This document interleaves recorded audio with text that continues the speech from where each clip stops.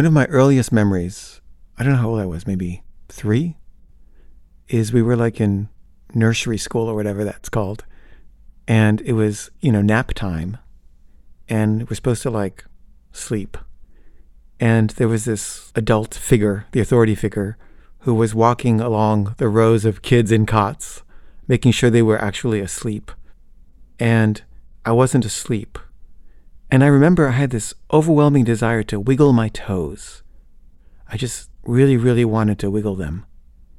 And I knew that the woman was coming, and that if she saw me wiggling my toes, she would know I wasn't asleep and I would get in trouble. But I couldn't help myself.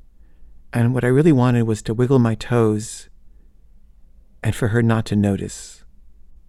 And that way I wouldn't get in trouble, but I'd also have the pleasure not only of wiggling my toes, but also of having gotten away with wiggling my toes while she checked to see if I was asleep.